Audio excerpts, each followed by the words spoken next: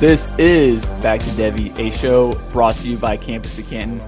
This podcast specializes in collegiate football players and their potential for future fantasy success in the NFL. I'm your host, Mike V. This is my co-host, Corey P. And the gang is back together. And It's mid-season. We have to ask the hard questions. Do we think blank is getting day 2 draft capital? Do we think X player is getting day 2 draft capital? It's that time of year where one guy goes for like 100 yards and all of a sudden he's the next Julio. He's the next Debo. He's the next blank, enter in superstar name. And so we got to ask questions like, do we actually believe this guy's going to be a stud? But first, Corey with the news. All right, and first we'll head over to the biggest news of the past week, and that's with the NCAA finally doing the right thing, granting eligibility to UNC wide receiver Javonte Walker after a long PR battle that they coincidentally placed the blame on UNC by saying they were holding back information, but nevertheless, Walker is back on the radar with about half a season here to make an impact. So those margins for error are feeling a little bit thinner, but we'll talk about him a little bit more when we get into our game of the week at the end of this episode. Heading over to Oklahoma, where wide receiver Andrel Anthony has kind of popped a little bit as a transfer over there from Michigan. He's unfortunately out for the season. Maybe we can get to see a little bit more Jaquez Petaway, freshman we saw get a little bit of playing time in some of the blowouts there. Heading over to Colorado State, where wide receiver Torrey Horton, kind of a trendy name in the draft community right now. He's a little bit banged up after past week's game, so something to watch out for there. UTSA wide receiver Decorian Clark, a guy that we've kind of been waiting to return on. Looks like he actually might redshirt this year now, putting him kind of on the back burner for this year and maybe even out of this year's draft class. So a guy that's going to add another year to his profile. Not exactly what we want to see, but a little bit of injury context there. Heading over to Ohio State, where the duo of running back Travion Henderson and wide receiver Emeka Buka both being a little bit banged up. Henderson missed last game, but it's rumored that he's going to be okay for this week.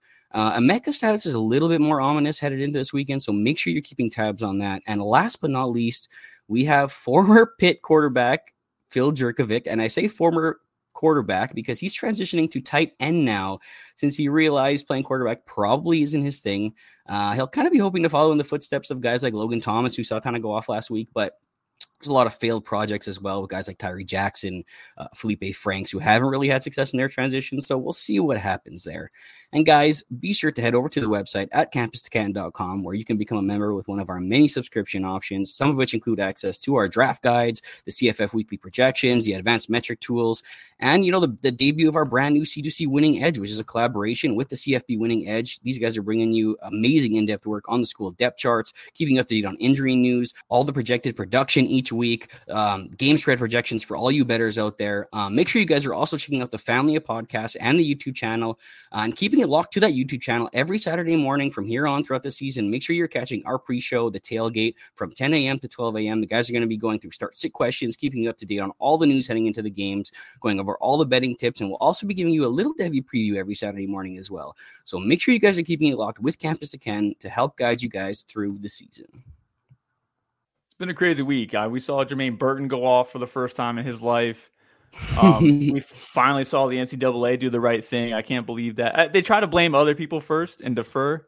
But guys, look, don't be like the NCAA. Do the right thing and buy yourself a shirt from Home Field Apparel with the promo code Campus2Kin for 15% off. That's 15% off your first purchase. Do the right thing.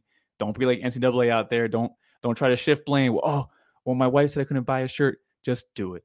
Just do it. Do the right thing. Buy yourself some Home Field Apparel. All right, Corey, let's get into it. We are not doing reactions this week. We're actually getting more into discussions, because everyone else just does reactions. Anyway, we're going to start off with the QB room. Real simple discussion here because QB1 and QB2, you can have inverse order, but it's Drake May and Caleb Williams. QB3 in this class. Is there another first round QB in this class? It's a tough question. NFL always happens to prop up somebody. 2 is kind of a small amount of quarterbacks to go in the first round too. I think there's going to be enough hype around some guys out there. I think right now, betting odds, if I had to place a bet on it, I'd bet that we get another first round quarterback, but probably late into the first round, like talking about like 20 plus pick range. That Jordan Love, that random guy. Yeah, that Jordan Love range. He's kind of working out though, but yeah, Jordan Love out there. Yeah, that kind of range. So that's kind of the range. I mean, we also got Mac Jones in that range. So I mean, that's not working out so well. So. Dude, I'm so upset. I know Chris Moxley came at me in the Slack, but I am so down bad as a Pats fan. I just want to watch mediocre football. Let me just get some mediocre football. I don't care if we're a middle of the road team for a decade. Like, let me just get that. It's bad right now, but you can take it. Come on, you've had plenty of years of success. Try being a Vikings We're tanking fan. for Drake May, but I swear to God, it's gonna be drafted and we're gonna take like a lineman off the board. I know it's gonna be like an offensive tackle. Like, JJ McCarthy, next New England quarterback. I couldn't picture that at all. I couldn't picture that. Speaking of JJ McCarthy, do you have a third quarterback or another one that you think could go in the first round here? Yeah, I do. I put a lot of thought into this. I know me and you talked, I think like before I went for my trip, so maybe 3 weeks ago, talked about Quinn Ewers coming back to college and what would happen to Arch Manning. Mm-hmm. I don't think Quinn comes out this year. I think he's been okay. I think he's a day 2 guy, but I don't think he comes out this year. There's guys that just have such pedigree that I think if they're told they're not a first round QB or an early first QB, they're going to go back because they think they can do it. I think JJ McCarthy falls in that bucket. I don't think he's there yet. Quinn Ewers too. Not really confident Quinn gets there, but I think he'll go back. And I think that leaves us with Michael Penix. I think it's the third QB in this class. I don't think he's a day 1 guy. This is a 6-year QB. He plays in a very superior offense against very inferior defenses on a consistent basis. I think he's fine. He's got good tools. I just can't get over like you know how like Austin will talk about the Joe Burrow line. Other people have their own lines of mediocrity. Mm-hmm. For me, it's Hendon Hooker. Yeah, like that's my question I ask myself. I think he's like much better prospect than Hendon Hooker, and I don't really know. So I think he is. I would say he is. I think that you like. Yes, he's got a long career in college, but you can give a lot of context for a lot of those years. Like he's literally hasn't started a year, which is actually the biggest red flag I think. But it's also a struggle for me to discerning players from system, from the actual player from system. I still like. I think when draft time comes, QBs are pretty obvious. I've been right a lot just because I don't believe in like stupid hype like Malik Willis and like Will Levis. Like that's just dumb. Mm-hmm. But like for Penix, I do think he has tools. I just like when you take him out of the system, like do I think he can process defenses and like manipulate them and stuff? I don't really think so. I'm not too confident though. But like I think a team's going to see everything else and say maybe he's worthy of a day 2 project, and I think that's what's going to happen. And I think it would benefit you to get a better picture of his profile, to go back and look at some of those Indiana games when he was a freshman. Because I think that he showed flashes. I think that's when a lot of people got excited about him back then. And then it was just injury after injury after injury. And then, he finally stays healthy for a full year and looks really good. And we also have to remember when we're looking at like some of the raw things he did last year, like that was his first full year starting in college. You know what I mean? This is just his second year, like fully starting, as long as, something bad doesn't happen down the line, knock on wood. But I think he's looked pretty good. I know the weapons around him are good. Everything else is really good around him. He's kept so clean too. Like I tried to find like clips of him getting pressured. It's just too rough. That's also him though. He's very good at attack avoidance too. He has a little bit of sneaky pocket mobility. I have to give him that. But yeah, I do like Penix a little bit. He is my quarterback 4 though, because for some of those reasons, I think the injury concerns are the biggest thing. Like if he gets another injury, and then we're talking about like 5 injuries in 5 years. Like that, when do you just label that injury prone and then just move on from it? You know what I mean? Because that's a big red flag. But it is going to be JJ McCarthy for me. We've talked about it before. I talked about Austin a couple weeks ago, so I'm not going to go too much farther into it. I just think he has a lot of tools, and yes, he's not a perfect project. I mean, we saw him against Bowling Green kind of have that little blip in the radar there. I also think maybe he was looking ahead of that. We've seen him play better against better competition this year already, but maybe he was looking ahead of that game, not taking it very seriously, and he just kind of started forcing things and ended up with a 3 interception game. It's not the greatest thing you want to see, but he has the athleticism, he's got the arm. I think like he could write a clinic on throwing the football. That's what I always say. I think he's got like the cleanest release, cleanest mechanics. The way the ball comes out of his hand is just like beautiful. Someone's going to want to get their hands on this guy, and being at Michigan, he's going to get the attention that he needs to get into the NFL draft. Do I think that it would be smarter for some of these guys to stay? Probably, because this year is so saturated with quarterbacks and next year is really barren. So guys like Quinn Ewers and stuff like that, they should probably stay. But JJ McCarthy might have Michigan's a top 3 team, goes into the playoffs and gets, maybe goes for the national championship. I would not doubt he's declaring for the NFL draft. I do like, I'm just going to run through some names, but like, I'm not trying to move us along. You can comment about any of these guys you want, but like, other hot names like Shadur Sanders. Like, I think that guy's just a system QB. He's just running a system. Like, I'm confident on that one. He's staying, and he'll be smart to stay too. He's staying, but I don't think I'll ever give him higher than like a third round draft grade. I think he's getting a third round because his last name is Sanders, and they have a really good PR team over there. yeah. And Jaden Daniels is LSU. Like, I don't know. I'm not too into him, but I think he's got day 2 in him as well, or like late day 2, probably more of a day 3 guy. But like, I like Jackson Dart as an early day 3 guy. I like Cameron Ward. Carson Beck. Yeah, Cam Ward too is really resurging. I haven't really watched any of his tape. I've just been looking at like him getting some better deep ball accuracy. UCLA, I don't think was too good of a game, but yeah, that was a bad game. Yeah, it looks like it took a step up, which wasn't the reports in spring. I remember in spring them kept saying he's still struggling with deep balls, and I was like, well, then that's it, because that was his issue the whole time. And if he can't fix that, I'm not there. I'm not with it. But I do want to go back and watch Cam Ward. But like, those are the guys I think do have like day 2 upside with them. Michael Pratt too. Like I still like Michael Pratt. He just isn't developing the production profile, and I think that's going to be an issue. I think the guy was talking about is a potential transfer candidate too, so that would be interesting as well. But where are you on Will Howard after a couple of weeks here? He's been playing injured, so I think we have to give some leniency to that. He was a guy that we small sample size last year, but me and you both liked what we saw on film, especially like our draft guide and stuff, and we were kind of looking into it. I like some of the things I've seen, but he's been a little bit inconsistent, I'd say, to start the year. No, absolutely. This last game was pretty bad too. He kept missing over the top. I know he's been hobbled with injury. I don't know how he is this last week, but I knew before the bye he had a bad ankle injury. Played through it for Missouri. I think he played through the next game as well. So I love seeing that toughness. But I think he's maybe also in like that day 3 category there with like Jackson Dart, like an early day 3 guy.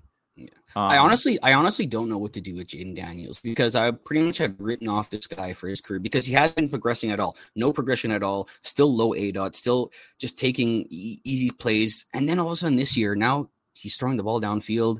He's all of a sudden showing some of those things I was kind of hoping he was going to show as a sophomore after his freshman season, but now he's showing them in like year 5 here. I don't know how to take it. I really don't. I'm going to have to go back and kind of look at how he played this year and see if I should put some more stock into it. But he's surprising me a little bit, at least on the box score sheet.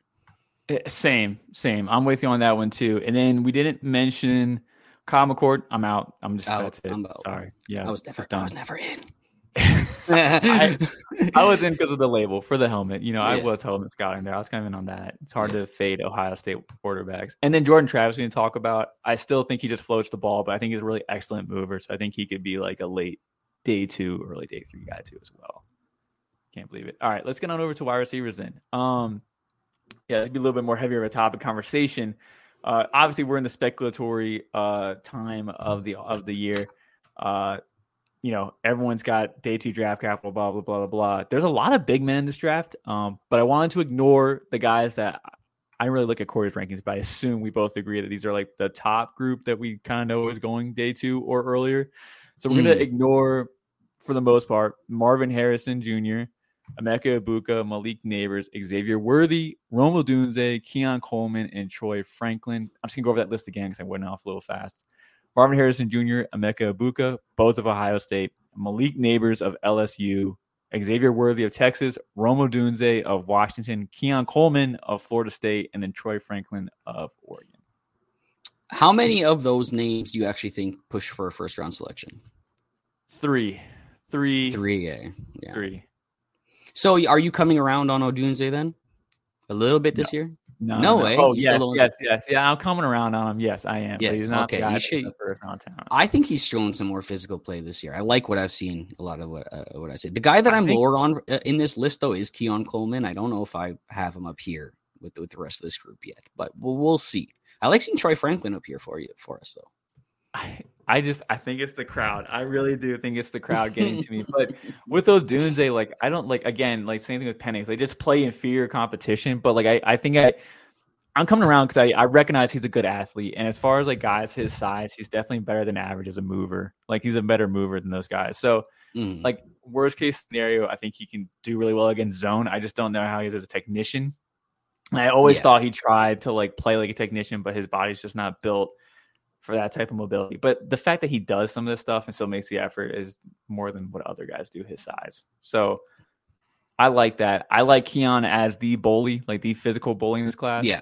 That's him. That's his poster for this class, is the fact that he's the bully ball guy. I think that's kind of where he is. Yeah. So, and then Worthy, I finally moved up as a first round grade guy because I just told myself I just care too much about his hands. Like the drops are an issue, but like he does everything else so well. And then chatting with Austin in the chat, I think he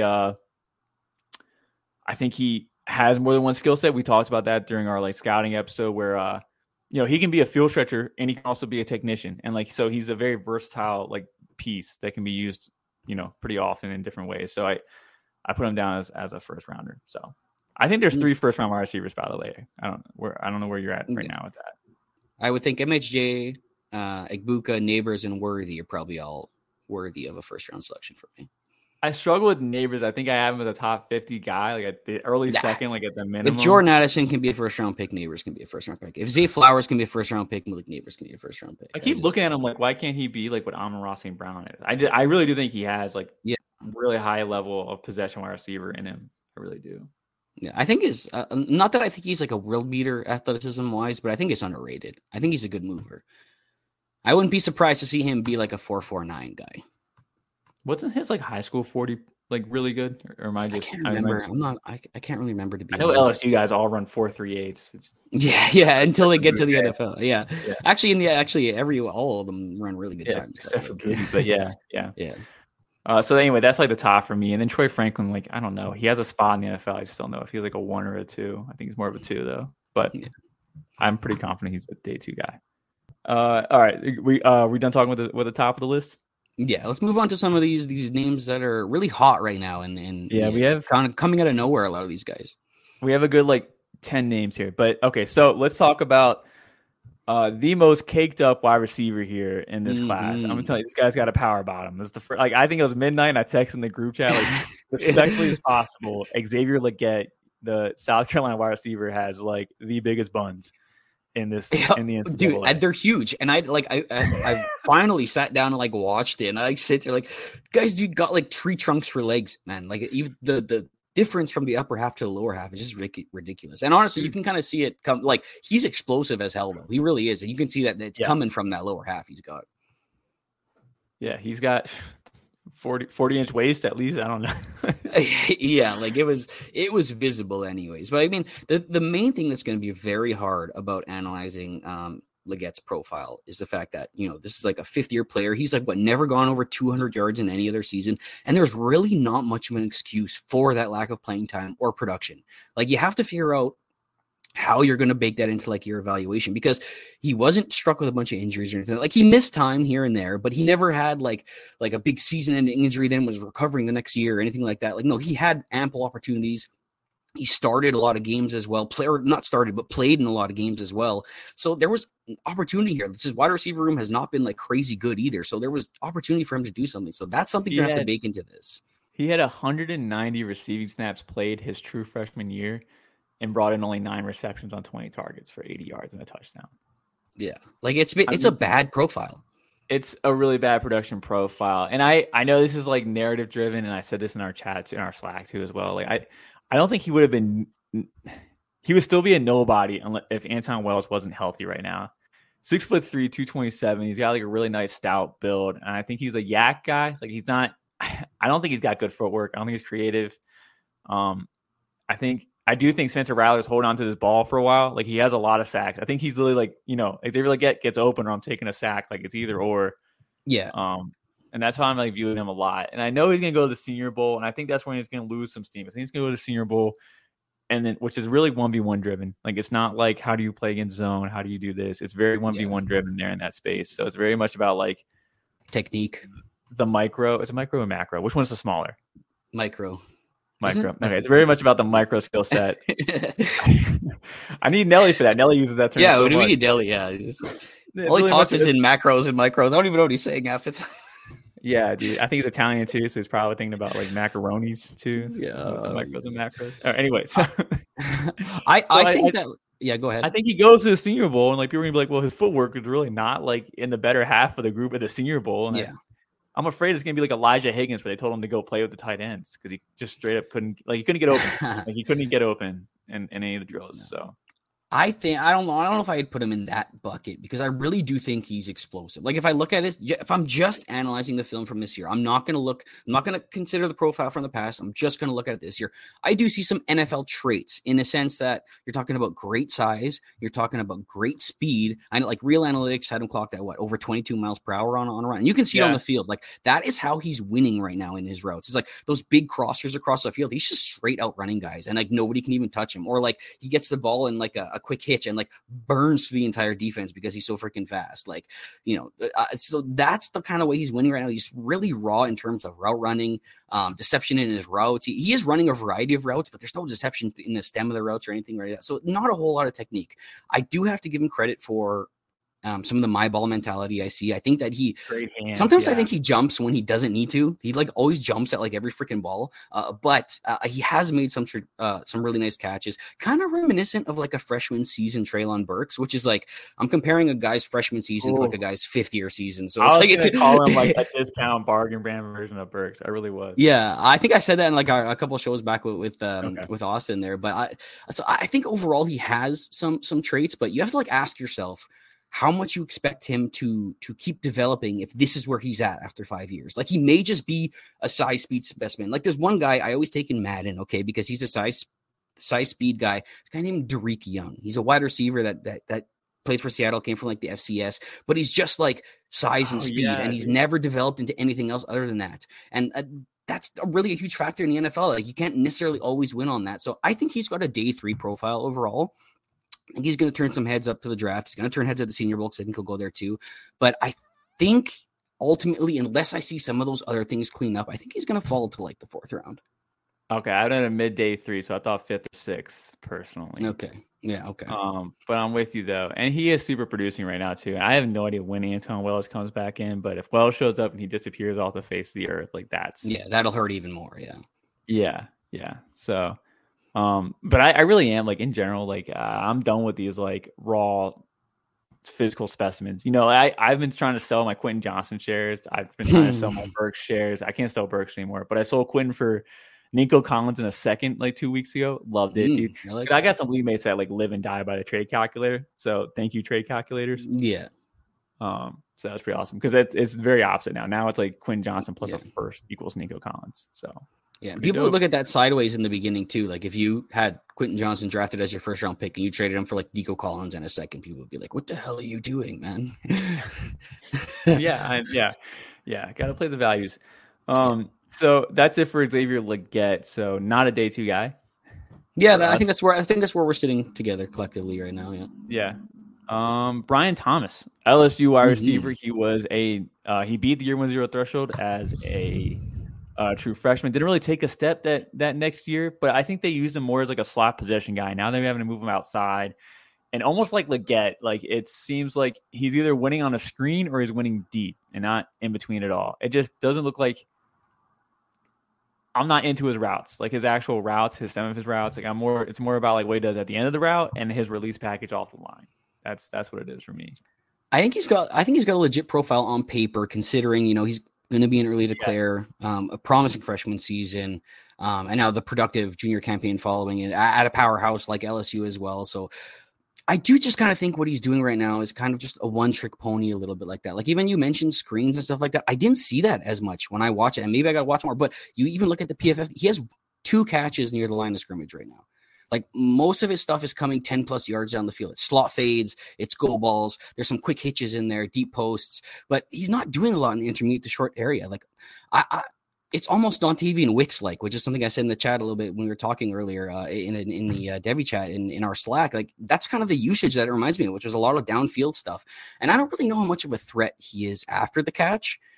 Which I mean, it's somewhat expected with that lanky frame, 6'4", 205. You can't expect this guy to like change direction a whole bunch. But there was like one catch specifically versus Ole Miss where I thought he caught it short. He kind of tried to juke out a guy, and like the change of direction was just so like a little clunky. So I don't know how much of that is in his bag of tricks to be a screen guy, to be a hitch guy. But like I think he has speed.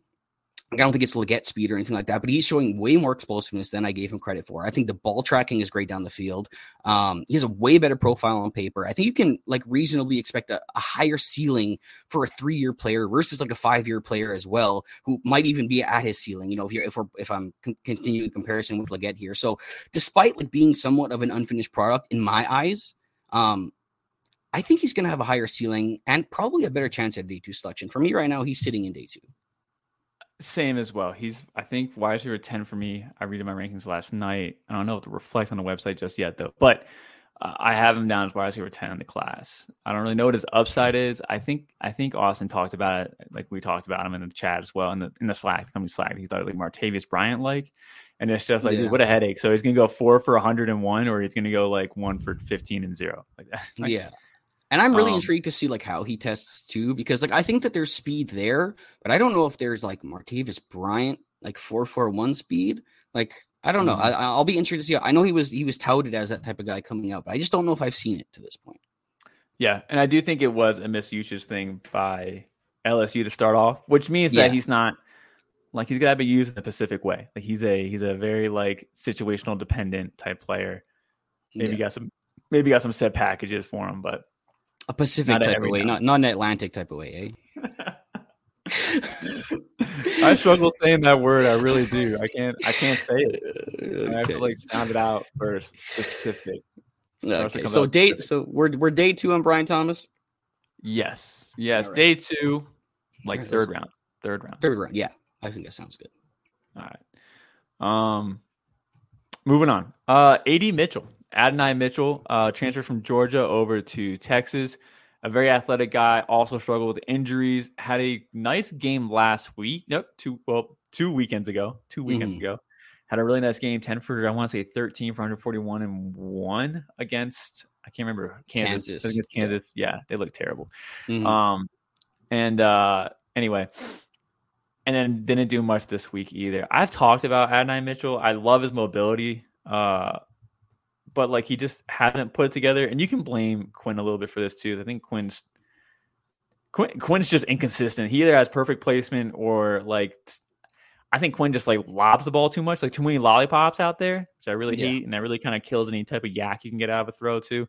Anyway, Adonai Mitchell is like the guy. He feels like JJ McCarthy to me, where he has all the tools. I just need to put it together for production profile. And so far, I don't see that. So I think ultimately he goes back to school. If Worthy leaves, like he'll stay. I think he can be the 1 next year.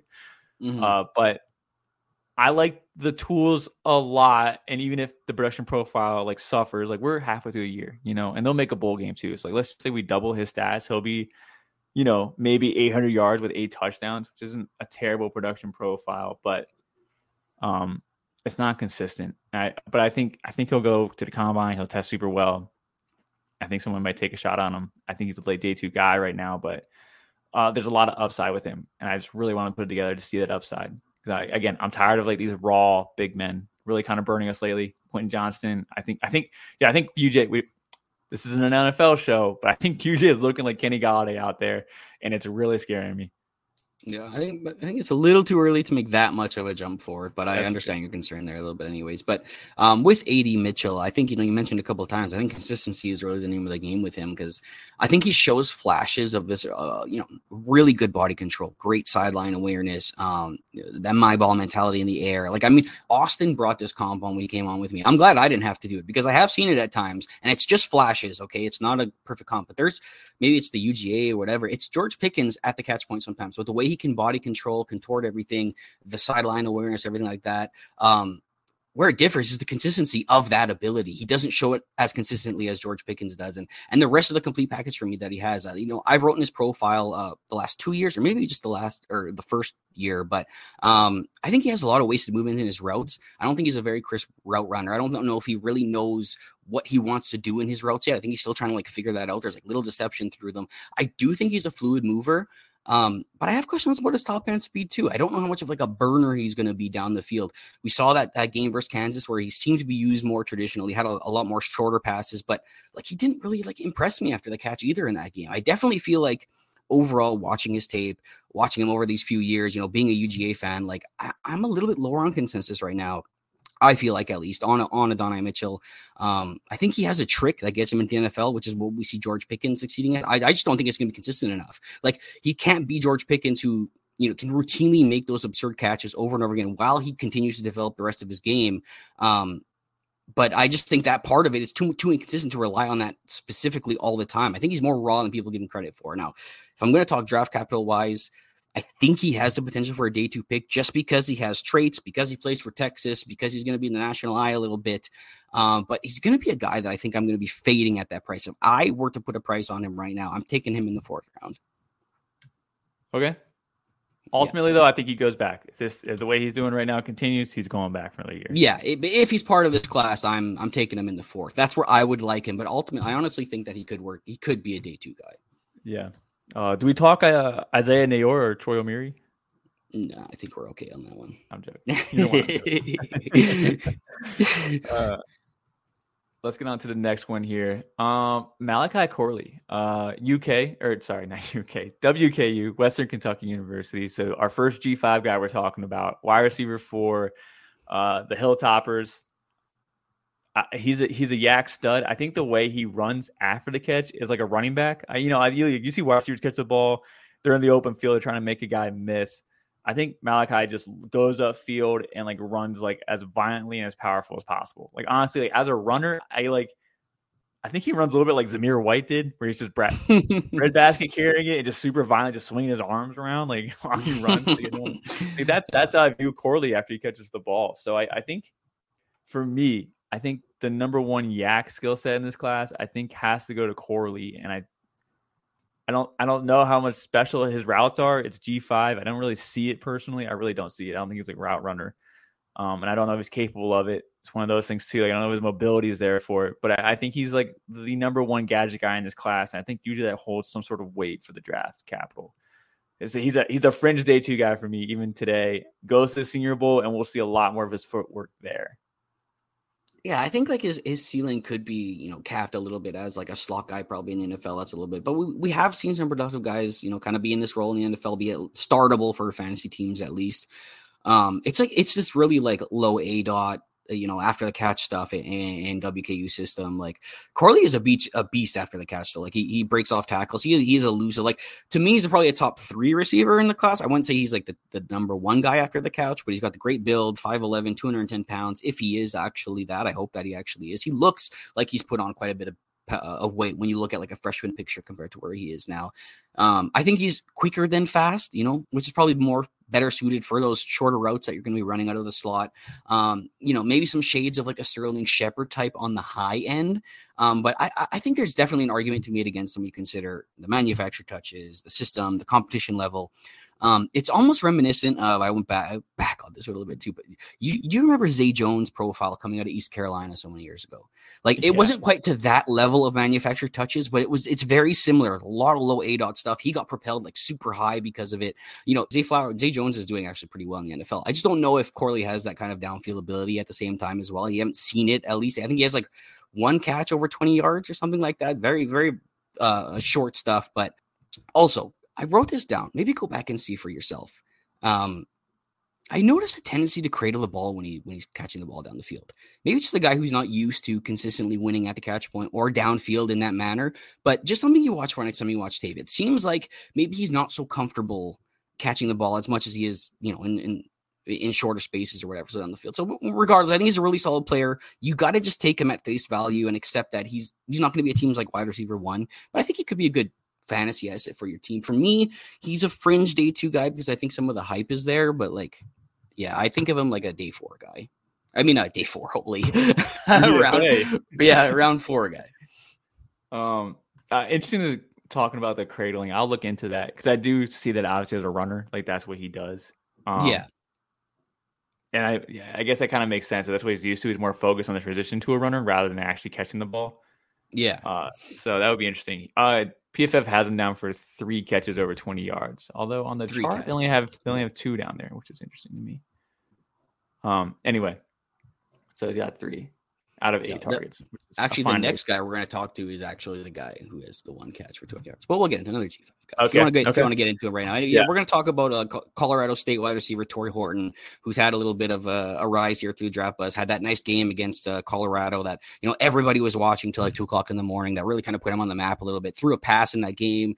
Some nice kick return ability. He's 6'2", 190 pounds. He's in his 4th year, and I'm really eager to get your opinion on his tape if you've watched it, because I actually had to go back and watch 2022 tape to get a better picture of this guy, because the 2023 tape was brutal. And I'm not saying he's brutal, but the way they are using him. This guy has 1 catch over with 20 plus yards on the field. It's all short crossing stuff. Turn on the Colorado game. Watch this guy. He runs. He's in like a bunch formation, or he trips to one side, and the guys run a route down the field, and he just trickles down underneath, shallow cross, gets the pass. 10 yards, shallow cross underneath. It's over and over and over. And it's like, I don't know how to evaluate this usage. In 2022, he's more diverse. The target dispersal was, spread through all 3 levels of the field. Actually, more of his targets came down the field. So he did show a little bit more of that usage. But if this continues this year, like, this is going to be like a hard valuation off this tape for me. Yeah, no, I watched him last year. I don't remember in the chat I was talking about him. I don't think he knows how to run routes. I think he's like stiff. And then I keep referencing Austin on the show. We might as well just have him come join us on the show, honestly. And then Austin was saying that he thinks he's more of he just has too much wasted movement, which I thought actually made sense too. But that's what I think. I think he's just stiff. I don't know. So I don't think he's a good route runner, which I don't think is like the end all of stuff like that. Like Rashid Rice, my whole evaluation for him last year was that he's really good against zone. Like his footwork's really not there, but I think he's really good against zone. And I haven't looked at Horton in that sense, but you can't even make an opinion, honestly, with the way they're using him right now. You can't even make an opinion. It's really weird. I wonder, but I also wonder if that's just Clay Millen. Like Clay Millen just sucks so bad. That's how they use him. And now that they used him differently last year. I don't understand why. Like here, my only theory into it was looking into the numbers a little bit, was that they realized the role they used him in last year, even though it was productive, he didn't necessarily like excel in it. This dude brought in 8 of 18 contested targets last year. It was pretty brutal conversion rate. And like you said, a lot of wasted movement in the routes downfield, in intermediate routes. So now maybe they just feel like, this is a better yak guy. He's really good kick returner as well. Let's just get the ball in his hands and let him do the damage. But the whole thing about switching the way they're using him from last year, it's a bit of a red flag for me. This is just a day 3 profile to me, with special teams upside to get him on the field early, but not somebody that I'm going to be pushing to day 2. I'm gonna look and see how he does against press coverage on PFF. Maybe that's got to be it. But yeah, no, I'm not in. I think he's day 3. I think there's only one G5 guy with day 2 upside. It's Corley for me. I've always thought Horton was a 5th rounder, 6th rounder, mid to late day 3. I'm just hoping at this point the usage changes so we can get a better valuation, because I don't know how to evaluate the tape the way it is right now. Another name that I feel like we haven't seen nearly as much lately than we were earlier in the season, because he was catching a ton of touchdowns. And we're talking about Michigan wide receiver Roman Wilson. It's, Michigan guys always talked about with draft circle buzz. Have you watched Roman Wilson at all?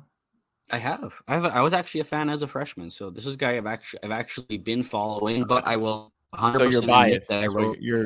Are you biased? No, but I wrote him off. No. I maybe, but I wrote him off. So similar to like Jalen. So this is why I've been relating his situation at least to Jalen Hyatt, because I wrote off Jalen Hyatt too. 2 guys I liked as prospects didn't do freaking nothing, and then all of a sudden in like their last year they're gonna do something and then get like draft capital. So it's like it's hard to analyze that. I will say though, did you know that Roman Wilson broke year 1-0 thresholds? Actually, yeah, I did. I didn't know that. I didn't know that. I just realized. I actually thought he didn't, but he went over the 100 yards as a freshman. So that was actually intriguing that he did that. Was he a top 300 recruit though? I have 219. No nice. Yeah, so he was right in there. But I'll just say, like 6 foot 192. So he has a nice build, and he's got great athleticism. For a verified 4.3740 as a recruit, 39-inch vert as well.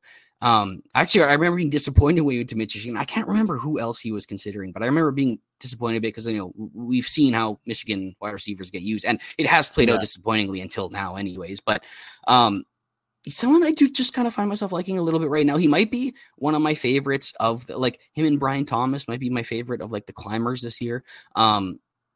like he kind of looks smaller at times. I wonder what like that wingspan is. Like, it doesn't really look like he has long arms, but great hands catcher, very natural hands attacking the ball. And this guy's like snappy, which is what I like in his routes. Like he's very snappy and it's crisp. But we're also talking about a 90% slot player, a ton of free releases. So there's more shades of like that Jalen Hyatt to his profile, even with the late career breakout. And he's just much less of a vertical guy, though. You don't see a lot of like huge vertical plays. Like he gets one every once in a while, but it's a lot of these shorter catches and intermediate ones that he's turning into big gains. So I just think with his athleticism, the build, how Michigan is going to do this year, like he's continued to do well as well. Like he hasn't really fallen off the map that much, even though the talk is kind of quieted down a bit. I think he's a day 2 pick. Have you seen the snaps, by the way? Like, this is my issue with him because I couldn't like develop an opinion about him. Did you see how many like snaps he had this year? I haven't looked at the snaps, no. All right, 6 games, right? 6 games, 101 receiving snaps through 6 games. Out of what? Like what? Like compared to who? Like, all right, I got Leggett open on my screen, right? Leggett's played 5 games and he has 180 routes. Okay, but in terms of Michigan wide receivers, is he second, third? No, I have no idea. I'll pull that up. But I'm just saying, like, he's not on the field, and it's not because of his talent. It's just because they're winning games, and they're like, we don't need him on the field. But like, I can't watch him if he's not on the field. He's got 13 snaps against Minnesota, 13 against Nebraska, 20 against Rutgers. Like, that's a high, and 22 against East Carolina was a high. Like, it's so. I don't know. I've had a tough time evaluating him. And I don't know if he's anything special out of the slot. Like when I think. You know what? I'll actually watch the Minnesota one. I know he's got 13 routes against Minnesota, but I will actually watch that one. Yeah. The problem is actually when you do watch the tape, it's like 4 catches a game or like 3 catches. So I know. That's a tough part.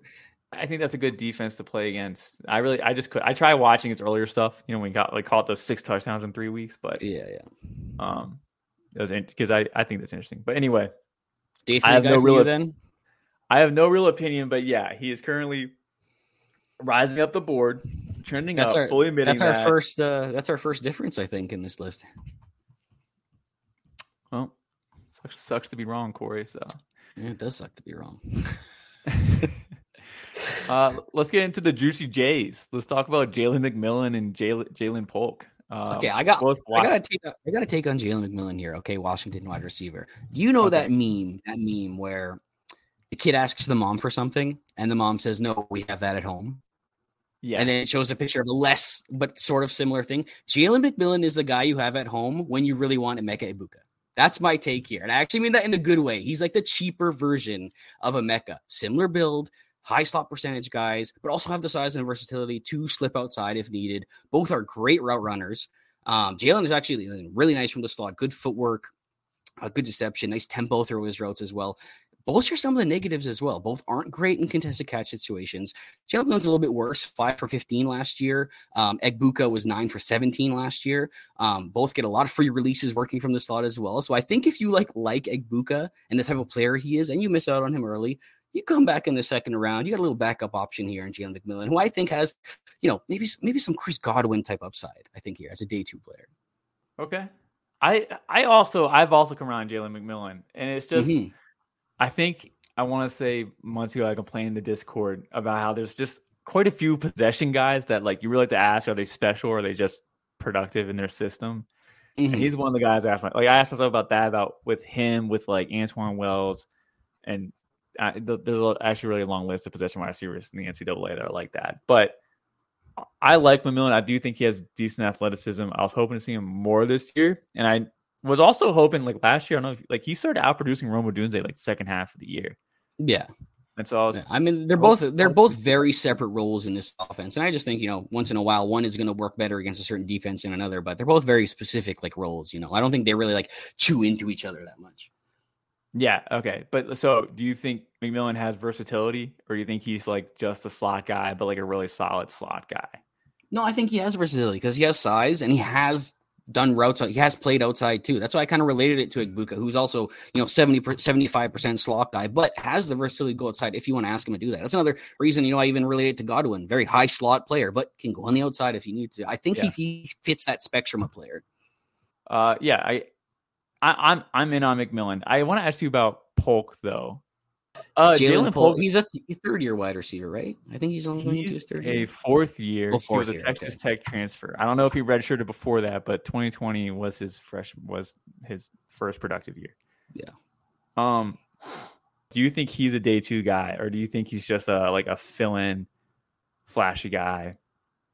As of right now, I don't think he's a day 2 guy. Like I see a strong-handed downfield threat, more of your possession type, though. I don't see a ton of separation with him overall. Like even his routes, the guy's a lot in his hip pocket, or even the separation he does get is just like a step.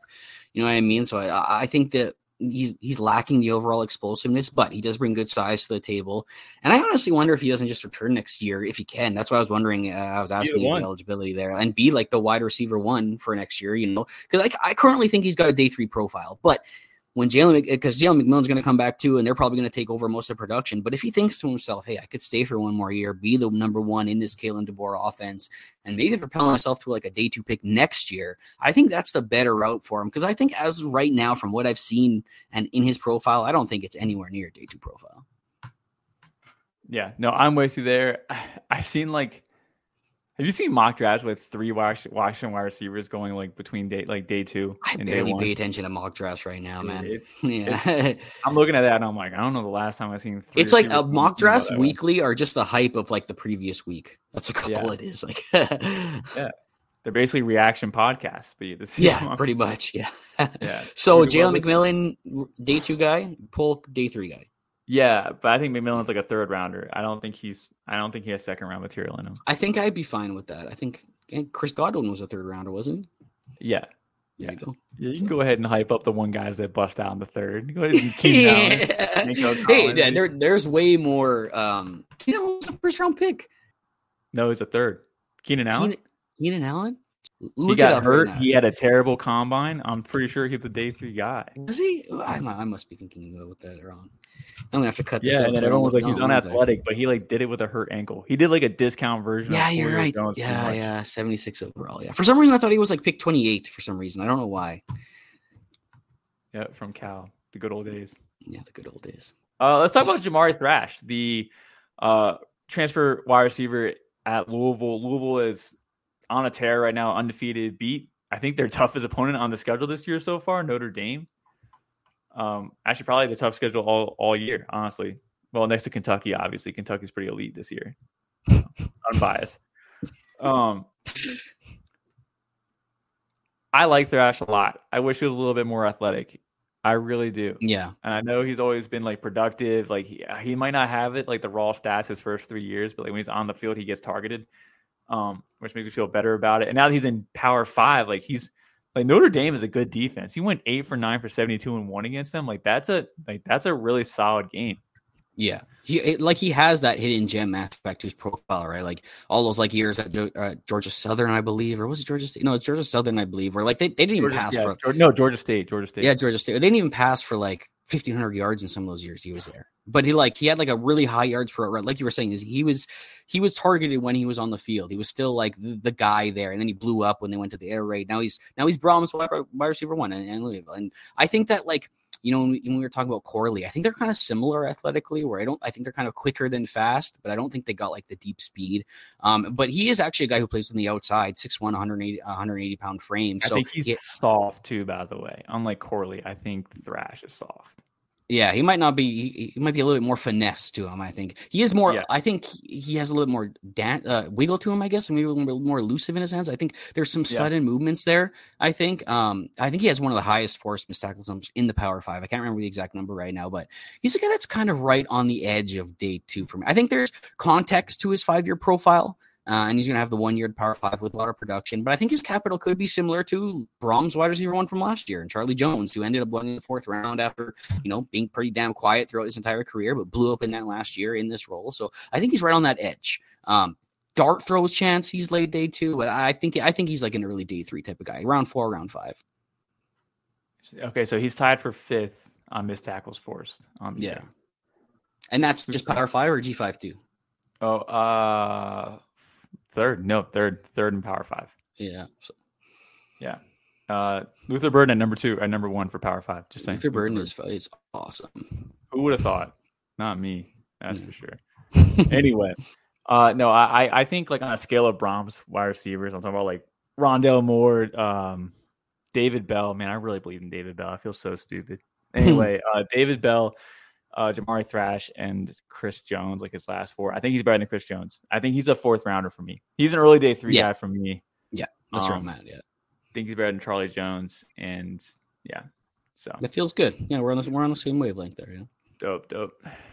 We're like, now you thought I was going to let you leave this wide receiver conversation without mentioning my guy. Yeah, you didn't even have it written on this list. I made this show sheet over a week ago, and I was redoing my rankings. I would have added him in. The receiver I want to talk about is the most underrated wide receiver in the NCAA, the entire NCAA. I don't know about Arizona State wide receiver Elijah Badger. Okay. Quite possibly the most dynamic wide receiver in this class after the catch. That's why I didn't give it to Corley, because I honestly think that this guy might be, with the ball in his hands, super dynamic, 6'2", 190 pounds, kick return with almost a 30-yard average. He's returned a touchdown, I think, as well this year, has done it in the past as well. He has success on those manufactured touches, but also excels at 3 levels of the field. I'm telling you, I think he's severely underrated because of the poor situation and the lack of attention he gets there at ASU. He was a good recruit as well, super physical, refuses to go down on first contact. He pairs that with that slippery elusiveness as well. And then there's even some end zone reps that I cut. I can even send it to you after, where he creates separation in very small areas. And with guys pressed on him and stuff like that, it's a complete package of a wide receiver, man. I really do like this guy a lot. This is just going to be a dude that I'm going to hang my hat on. I mean, I wasn't a Amon-Ra guy. Amon-Ra St. Brown had him as top 5 wide receiver in that class. Absolutely crushed when he went in the 4th round, but I stood strong. If I have to do that again with Elijah Badger, I will. If he becomes a 4th round selection, which could be possible with the lack of attention he gets over there, if he even commits this year, or if he even goes to the draft this year. But I'll hang my hat on him if I want to. I really like this kid. Did he beat the year 1-0? I believe, if I'm not mistaken, was he COVID? Nope, he wasn't. He wasn't. I don't this think is a loaded question because I already know the answer, but you can go ahead and discover it. I'm pretty sure you already talked to. I'm pretty sure you already talked to me about the fact that he isn't. But I don't think that's the end all, because I think Nico Collins right now is going to beat the year 1-0 theory, making him the 3rd guy to do it, along with DK and Jarvis Landry. So good for him. I think he is very good in the short area, and Corley does it against G5. I think Badger does it obviously against Pac-12, so it is a step up. I don't have as much faith as Corey does in his deep and his intermediate, but I think he's really elite in the close area. I think that counts for something. I do have him as a back end day 2 guy. I think he's a late 3rd rounder. It's really hard for me personally to bet on guys beating the year 1-0 threshold, but when you're a late 3rd rounder, I don't think I can really care. I'm not going to be in my draft and my I don't know, my 3rd round of my rookie draft and be like, well, this guy didn't beat year 1-0. It's just a 3rd round pick, so I can care a little. Okay, well, this guy is my guy in this draft. You had one last year that you hit very well on with Puka Nacua. Thank you for that, by the way, because I have many shares of Puka Nacua right now that I'm very much lavishing it. I swear to God, I have a group of home league friends that we have about 5 different dynasty leagues together. One's PPR, one's Superflex, one's whatever. I'm in first in all of them, and it's honestly because I have Puka Nacua adding to all my other teams. So thank you for that. But who is that guy for you this year? Since Elijah Badger's that guy for me, who would that be for you? Do you have one? I need to go for a rant real quick. One, Felix didn't even acknowledge that I've been talking about him since week 2 of last year. He was even an all-season my guy for me. And then even at the Senior Bowl on the live shows, I said he was the best guy day 1. He was, hands down. And then he left, and I started. Part of it was Mike was asking everybody where he was. I was, dude. I really was across the whole stand. And we viewed that badly. We viewed that badly too because we were like, "Oh God, he couldn't handle it." But then you also said maybe he just got word he was a day 2 guy and left, and then he. That's what. It's either they're doing bad, they take him away to not look worse, or they got word that some team likes him a lot, and he looked really good day 1. So that was my assumption. And then obviously draft night happened. He got 5th round draft capital. Yes. We all know you're the Puka Nacua guy. So tell us the next Puka Nacua. I'm not so sure yet. You don't have one yet, eh? No, put you on the spot. Confident. You don't even have one. I'm not confident. I thought Puka was a really easy guy because last year I thought he was maybe. Oh, you got asthma, Corey? Is that what that is? Yeah, I got it. Yeah, that's your inhaler. Anyway, I think sometimes we should look at NFL college. Sometimes scheme does matter. There's no way Devin Achane would be this successful if he didn't go to Mike McDaniels, who's all about speed and just really good at scheming guys open. Having wide open spaces to run because everybody else is worried about all the other speed on the field. So yeah, like that. And then and then Puka goes to McVay, who I think I talked about being the perfect landing spot. I think he's similar to Cup, where like that was one of the things that actually propelled me to put even more faith, was because I was like, there's a realistic opportunity for wide receiver 2 here. If he's any good, nobody else here can be is good enough. You are not convincing me Tutu Atwell's good all of a sudden. Like, there's no way. No, like, exactly. I didn't believe in just to begin with anyway. So, yeah, opportunity plus coaching scheme. Although I thought they'd be a lot worse than they were, but yeah. So no Puka Nacua yet, is what you're saying. No, but I will be thinking about this, and I'll get you a better answer next week for sure. I'll give you a better answer next week. All right, I'm holding you to it. All right, that wraps up our wide receivers. So just real quick, Xavier Legette, a wide receiver from South Carolina, we agree. We think is a mid-day 3. Brian Thomas, we're there. We think he's a day 2 guy with a limited skill set. A.D. Mitchell, love the tools. I think he goes back, and I think right now he's a late day 2 guy. Corey does not. He thinks he's more of a day 3. Corley, did we both agree he's a late day 3 guy? The best, but we did agree he's the best G5 receiver probably coming out. Yeah. I'd say he's on the edge for me. Like I would not be surprised to see him go in the 4th either, but still decent draft capital there. Gadgey's skill set, those type of guys always get more excited depending on creative play caller they go to. So like if they go to Bill Belichick, I'm not excited. That dude's not creative. So like that. I hate being a Patriots fan right now. Just it's okay. On the Patriots all episode. We used up all of our luck for 2 decades. It's okay. All right. Torrey Horton, me and you are not there. We think he's a midday 3 guy. Roman Wilson, I think we disagreed. You thought he was day 2, and I thought he was more. I'm on day 2 with Wilson for now. Yep. I think he's more of a day 3 guy. I'm still waiting to see him though. I haven't watched enough, so I just want to put that out there. Jalen McMillan, we're together. We think he's a 3rd rounder. Jalen Polk, we're together. We think he's a 3rd rounder. Jamari Thrash from day 3 with Polk. Day three. Excuse me. Yes. Mm-hmm. And then Jamari Thrash, we both think is a 4th rounder. We both agreed on that one. So edge. Yeah. Yep. And then Badger, I do think he's a 3rd rounder. I think he's up there with Corley as one of the best yak threat type guys. I guess you probably got to give Badger the edge for being actually Power 5 and Corley's not. So, yeah. Thank you. Yeah. You're welcome. All right. Running backs. This class sucks. But anyway, let's head over to running backs. There's not too many exceptions here, so I just kind of want to breeze over what's usually the top. I haven't moved in my rankings. I also made a little announcement on Twitter today. I don't understand a lot of what's happening, and we're going to go over that here coming up. But so we're not going to skip over anyone like we did with the wide receivers, kind of skip over the top group, because I think all these guys need to be talked about. There's clearly no first-round draft capital guys this year. I think the whole community can agree on that, even outside of us. Yeah, and even with day 2, like that's the problem. That we're saying day 2 capital for this I feel show. Like all these there guys might are be like 3 guys rounders now. Yeah, I don't even feel like good about these guys being 2nd rounders at this point. But anyway, let's start with Braylon Allen, who I did move up, I think, to my RB1 this past week for the class. Yeah, only because it feels the safest. Like that's the only reason. Not because I think he's a really good bruiser. I think he's very elite down the middle, which I don't think this class has a lot of. So you can hang your hat on that.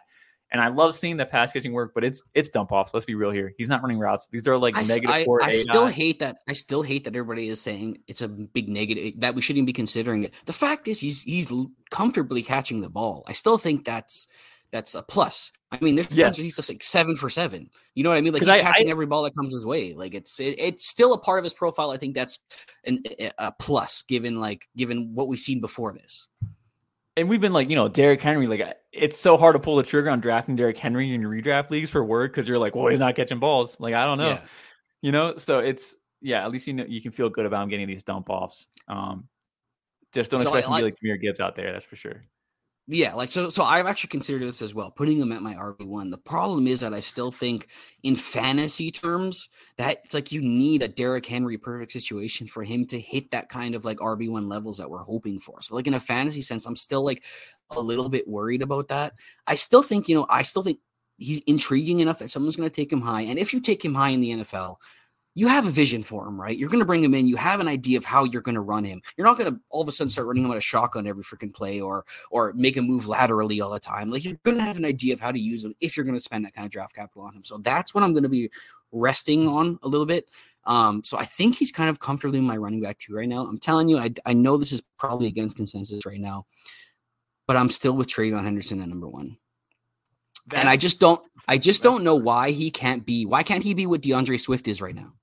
I know that there's some things that we don't like about his profile. Swift sucked for years. Any Swift he didn't manager suck. out He there, was injured. It sucked to manage him. It sucked to be his manager. Those guys are not winning their leagues. It sucks to be his manager, but you're loving it right now if you're his manager because he finally found a place that's if you didn't sell him any of those 3 years, if you didn't sell him, you held on. That's what true believers do. I sold him for JT, so I'm. How are you enjoying that right now? I sold JT for Bijan, so I'm enjoying him pretty well. I rotate these babies every year. That's fine. I'm just saying, I don't know why he can't be. I don't know why he can't be J.K. Dobbins either. These guys who are a little bit more finesse, they're less powerful backs. They excel as receivers. They're that trendy like style of back. I don't know why he can't be Dalvin Cook. You know what I mean? Like he has that same type of build. He's probably even a little bit more athletic than that. I think he falls in that spectrum of running backs. And I think we want him to be somewhere else. Where's the power? Where's everything else? He's probably just not that type, but I think he's good enough to be those types. I'm still holding him at RB1. I think he's had a bounce back this year as well. Okay. Well, I feel like people are listening think that we came here to argue with each other, but I'm actually agreeing with you. I do think he's, I don't really care for his running down the middle, but I don't care. We're arguing about DeAndre Swift, really. Yeah. Anyway, but I actually like the Dalvin Cook actually call there. But I think he's a good enough runner down the middle. Like he's not Will Shipley. I think he's a good runner down. He's a fine runner down the middle, but definitely makes more of his money in space. And he's definitely one of the better pass catching backs in this class as well. So yeah, I like Henderson as well. I think he's fine, but I don't think he lived up to the hype though. Like that's my issue with him. I don't know. It's kind of like he looked really good that first freshman season. There were some raw parts to his game too that I think still had to develop, but expected as a freshman. Then that sophomore year just riddled by injury, but it also gave the emergence of other guys got like OSU used to rotating backs a little bit more. I think they kind of carried that into this year, but I still think Travion looks the best out of all of them when he gets on the field. And I still think he's showing some of those things that I like. Yeah, I'd like to see a bigger workload. This is probably better for his long run too, that we don't see this ridiculous workload. I also never see him pass blocking. I don't know why I care about pass blocking. I don't ever see him out there doing that. Yeah. Let me click on that. Oh, he's actually out there blocking a little bit. Maybe I'd have to check on the numbers there. Let's talk about the one guy that's probably the most polarizing at the top of this class, just because of the way this year started. I want to know how much. Real quick, Braylon and Trey Henderson. Like the draft's tomorrow. We think they're both still day 2 guys. Yep. Oh yeah. Okay. Yeah. Okay. I'm still with you. So if they continue their trajectory, we're fine. All right. Go on with your intro. I just wanted to get that out of the way. Yeah. So yeah, the most polarizing guy here at top because of the way he started, Mr. Raheem Sanders, a guy that we probably both had pushing for RB1 in this class at some point, at least through the offseason, through last year, through whatever, because of that skill set. But adds the weight this year, comes in with the knee injury, just doesn't look like himself at all. I'm not sure what to do with him. I don't feel like it's fair to analyze him right now because of the injury and without seeing him not and it being he's healthy and he looks this way. And how much I can relate to the added weight taking away some athleticism. Like I just don't know. He just doesn't look good right now though. So I really don't know. At this point, I don't think he's coming out. When Austin pushed me into Devy content, I actually felt so more or less confident in like my actual NFL draft analysis because I usually didn't care about early work. I cared about like the final year and maybe the year before that. And that's why I felt like I got suckered into Zach Evans, for example, because I saw the early stuff, the early flashes, and I just held on to that forever. And I was like half of NFL Twitter where I was like, no, this guy's good. Trust me. And then he's not. With Raheem, though, I don't think he's that. Raheem, we saw it last year. We saw him put it together. He looked excellent. Yeah. All the context about what's changed, it wasn't like he tore an ACL. He put on weight, so I'm questioning his functional mobility. And then I think this is a much worse Arkansas team. Like they can't open holes for him. They can't. This team can't do much. No. Straight up, can't do much on offense. So I don't think like the situation around him got worse. And my only real question is his functional mobility. But like we saw what he was before, so I still think that player is there. Like I just really do.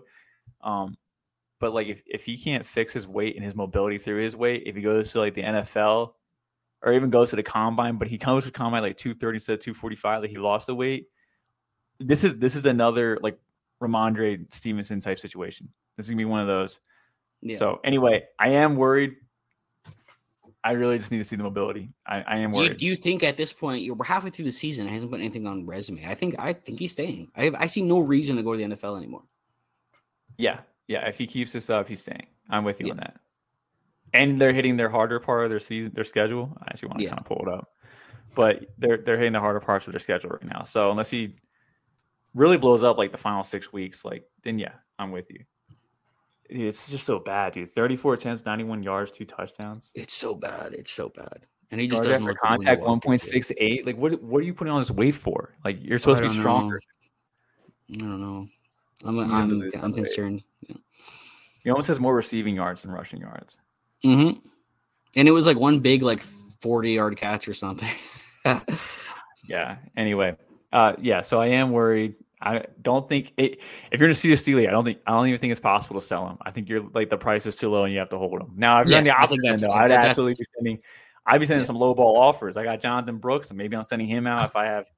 Well, I'm trying to send some guys out for him. Some real low ball offers. Bounce back a little bit. Yeah. All right, let's get out of the top group here. Trey Benson, kind of similar to Raheem, but he actually looked really good last week. You were the first guy on Benson out of the two of us. I have more credit you with him. Where your thoughts are on Benson? He's still running back 4 for me right now. I think that we still see some of those traits. I think he's been trying to do a little bit too much this year sometimes. I think that, but you also see some of the stuff I think right, at least last time I checked, I don't know if it going into last week, if it was after last week, if it's still the same, but he had way higher yards after contact than a lot of the guys in that backfield that he's sharing with as well. So it's he was having to create a lot for himself. For some reason, I don't know if it's just coincidence or whatever, you watch it and he's getting hit in the backfield more than anybody else was. It's when he's in the game, I don't know if they're just gearing up on it. They think he's going to, they're going to run the ball with him or whatever, but he just seemed to have more trouble getting out of the backfield than a lot of other guys. Sometimes I think he waits too long. Sometimes I think he dances too much. This was one of the comparisons I made with David Montgomery, where I don't think that they're super, super athletic, but they're guys that, David Montgomery forced the most missed tackles in freaking history or whatever. Trey Benson was on that track, but has kind of fallen off a little bit this year. So I want to just see him put together a bunch of games here. We need to see consistency because coming into the year, I don't know if the hype just got to him or whatever, but he's just not the player that I was hoping to would come into this year. But I'm not throwing in the towel yet. I still think all the traits are there that I like: the size, the athleticism, the elusiveness in the open field, the contact balance as well. All those things I really like. And plus, when you look at the rest of this class, I just don't know if there's a lot of other guys really pushing. We'll talk about a couple here that are probably pushing him a little bit, especially if the year continues to go the way it is. But right now, I'm still holding strong at running back 4. I thought he looked better as a receiver too. You didn't really mention that, but I thought he looked a little bit more involved in the receiving game like that. Yeah. And then his missed tackle rate, please, bro, that was more Duquesne than it was. You keep talking about it. Look at the rate though. He did good in other games. Yes, that game. Yes, he got 11. Was it 18? I thought it was 11. I thought he had 8. I'll look it up right now. I thought it was 18 in that one. I think it was ridiculous. It might have been 18 or something. It was 18. No. 18 on 11 attempts. Okay, did he hit double digits in any other game? Yeah, 12 against Georgia Tech and 10 against Miami. Miami was so good last year. Anyway. Yeah, hey, same defense you're touting this year. Dude, that defense is legit this year. Okay, secondary, and and those guys, the coaching staff over there really fumbled the bag. Unlike our viewers who will be going to Home Field Apparel to get that promo code 15% off Campus to Canton. Don't fumble the bag on that. Don't be like the NCAA. Don't be like Miami. Right. So do we agree here though? Is Trey Benson still a day 2 pick for you? Yeah, I haven't moved anyone out of my top 4 only because I just didn't want to be too. I don't want to be too reactive. I don't want to be too panicky, and I wasn't. I know FSU likes to rotate running backs. They had 3 guys last year, so I really wasn't worried about them getting Rodney Hill, and I can't remember the other guy touches either. And he has been more efficient than those guys, not by much, but he has been more efficient. So. That's fine by me. I wasn't really. That's fine. I do want to talk about one thing though. His you talk about his tackle breaking ability. Do you think he breaks it out of violence or he's more I'm slippery? You know what I'm saying? He's both. Okay, you think he's both? Yeah, I do. Some of them I think that he's credited with being missed tackles, but a lot of them are him bouncing off guys and just having a low center of gravity. But he also has some shiftiness to him. He does. I just see some upright stuff that I'm like, I don't think that'll fly in the NFL. I don't think he's gonna break that in the NFL. You know, like there's just some guys who are like, I don't know if that technique really transitions. Whereas like other guys like Braylon, like I think he can transition with his running technique. All right, going on to number 5 though. Well, okay, my number 5 preseason, Chase McClellan. Can I get a temperature check from you? Because I dropped. I would. What's cooler than being cool? You're supposed to say ice cold. Ice cold. I was gonna say that, but I wasn't actually sure if that's what it was. I'm like, oh no, that's the heat check. It's ice cold, dude. I can't believe our company sucked me back into him. Anyway, I don't see he hasn't looked great, but no. He's not a day 2 guy. No. Well, no, sorry, no. But I think he goes day 3, and I don't think I care. Damian Harris type. Damian Harris went in the 4th, right? No, he went day 2 to the Patriots, which was really weird, by the way. Did not understand that pick, but that's what we do. We do that type of stuff. Yeah. Which is where we are today. Ramondre Stevenson was a 3rd round too, right? Wasn't it? Nope, he was a 4th. See, I got the mixed. I got the 2 mixed. Yeah, there we go. I found it. We do well day 3. We don't do anything day 2, right? Or day 1. Yeah. Anyway, shout out. Yes. I think we're pretty cold on Jason McClellan. He's not a good creator on the second level. He hasn't been able to create outside of this offensive line that's struggling a little bit, which is rare for Alabama. But you want to see guys who can do a little bit above it, like bail out their offensive line if they have to. He just hasn't been able to do it. He hasn't been very creative. There's times where Roy Dell even is like out producing him, which is hard to even witness. But he's had some bounce backs. We're getting into SEC play here. If he can put together a better production profile going through the SEC here, we might, maybe he'll start climbing boards a little bit. But for me, he's locked in as a day 3 guy. I don't think he has the juice that was advertised. I don't think the vision's there. The toughness isn't there. As a receiver, I think he's been okay, actually, though. But as a runner, I think there's a lot to not be desired. Ole Miss was a great game. It really was. I don't know. They have a good defense. But then, like, Mississippi State wasn't really good, and Texas A&M was much worse. So, I mean, bring on Justice Haynes. And I don't know what's going on with Chan Miller, but bring on that duo. Let's talk about a guy that we actually think could push this upper group. Okay, this is probably a guy that's becoming a little bit of a favorite for both of us. Yes. Kansas running back Devin Neal, really coming into his own as a rusher. For me personally, I think I'm seeing like a higher level of just understanding of being a rusher, between the patience, decisiveness, when to get downhill, when to hold a little bit, pressing the line, when to press, evading tacklers, that second level deception. I feel like it's like all coming together for him. That first step is so good. He's so dynamic. I think he's so dynamic, and he gets up. The burst is so clear. The burst is so clear. Like he sometimes he looks like he shot out of a cannon. Like he just like once he sees the hole and he makes that decision, it's like poof, and and it's super efficient and weapon in the pass game too. He has the pass catching upside as well. He easily has that. He easily has the profile of a day 2 back. He does. He just, the only concern I have for him, and he's got the size, he's got everything, is just the lack of attention he's going to get at Kansas. And they don't feed him enough to put up the extraordinary stats that sometimes people want to see. But he deserves the attention. I'm just scared he's not going to get it. That's my main concern. I think, he's a top 5 running back for me in this class. And I think when the dust settles and we figure out what's going on with Raheem and the other guys at the top there, I think he's going to be even higher than RB5 for me. I really do. So he had a bad game against Texas. I watched that full game. He had no holes. Like they lost a trench battle, like every single play on both sides of the ball. He had one big run, and like that was really about all his impact that whole game. But like, I don't have any real issues with his game. I think he's really good. The only issue is that there's no volume. He's not getting the hype right now. But like it's there. The tools are there, and it's not just raw. Like you can see the refinement. I think if he's a day 3 guy, I think he's a steal. And he's going to be the day 3 running back that I believe in. There's always like one every single class, and he's going to be it for me 100%. Even if he goes day 3, I'll still put him up. I could not agree more on that one. Let's go on to Marshawn Lloyd.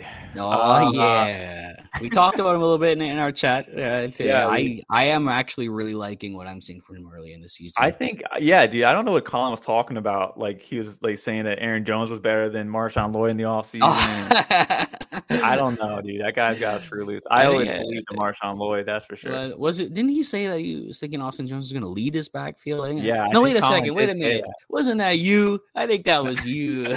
Wouldn't be me. But honestly, dude, like he looks like he's coming back a little bit. Like so some of that footwork, 7.9 yards per carry. He's taken over that like number one role. Austin Jones barely getting any playing time lately. The patience, the explosiveness.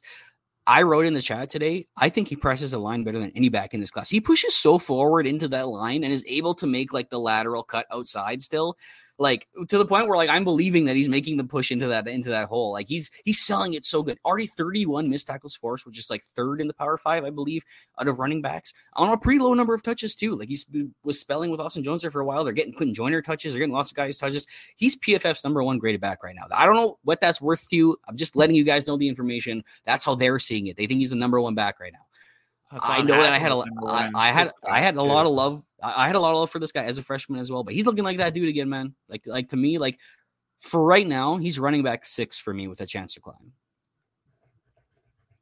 I just lost some internet connection on PFF, so I can't confirm the missed tackles forced. I know there's 31 on 66 attempts, but I'm with you. He's a riser for me. I'm definitely eating crow on this one so far. Yeah, I love it. I think he's definitely in my top 10 for this class for sure. I think he's shiftier.